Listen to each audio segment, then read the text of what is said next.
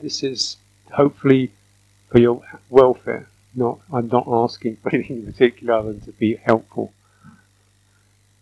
What may be a useful way for you to consider entering the topic is, what essentially my practice is. I do mindfulness of breathing, or choiceless awareness, or what I'm about.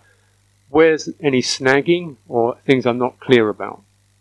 We might say, well, something that I find difficulty with, and try to be as specific as possible.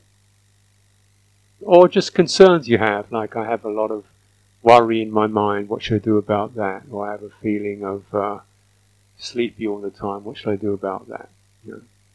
These are pretty common experiences. Okay, so why don't you just take a moment, look into the citta, talk as directly from your experience as possible, but give it like a minute or two so I just get the gist of it, the essence of it.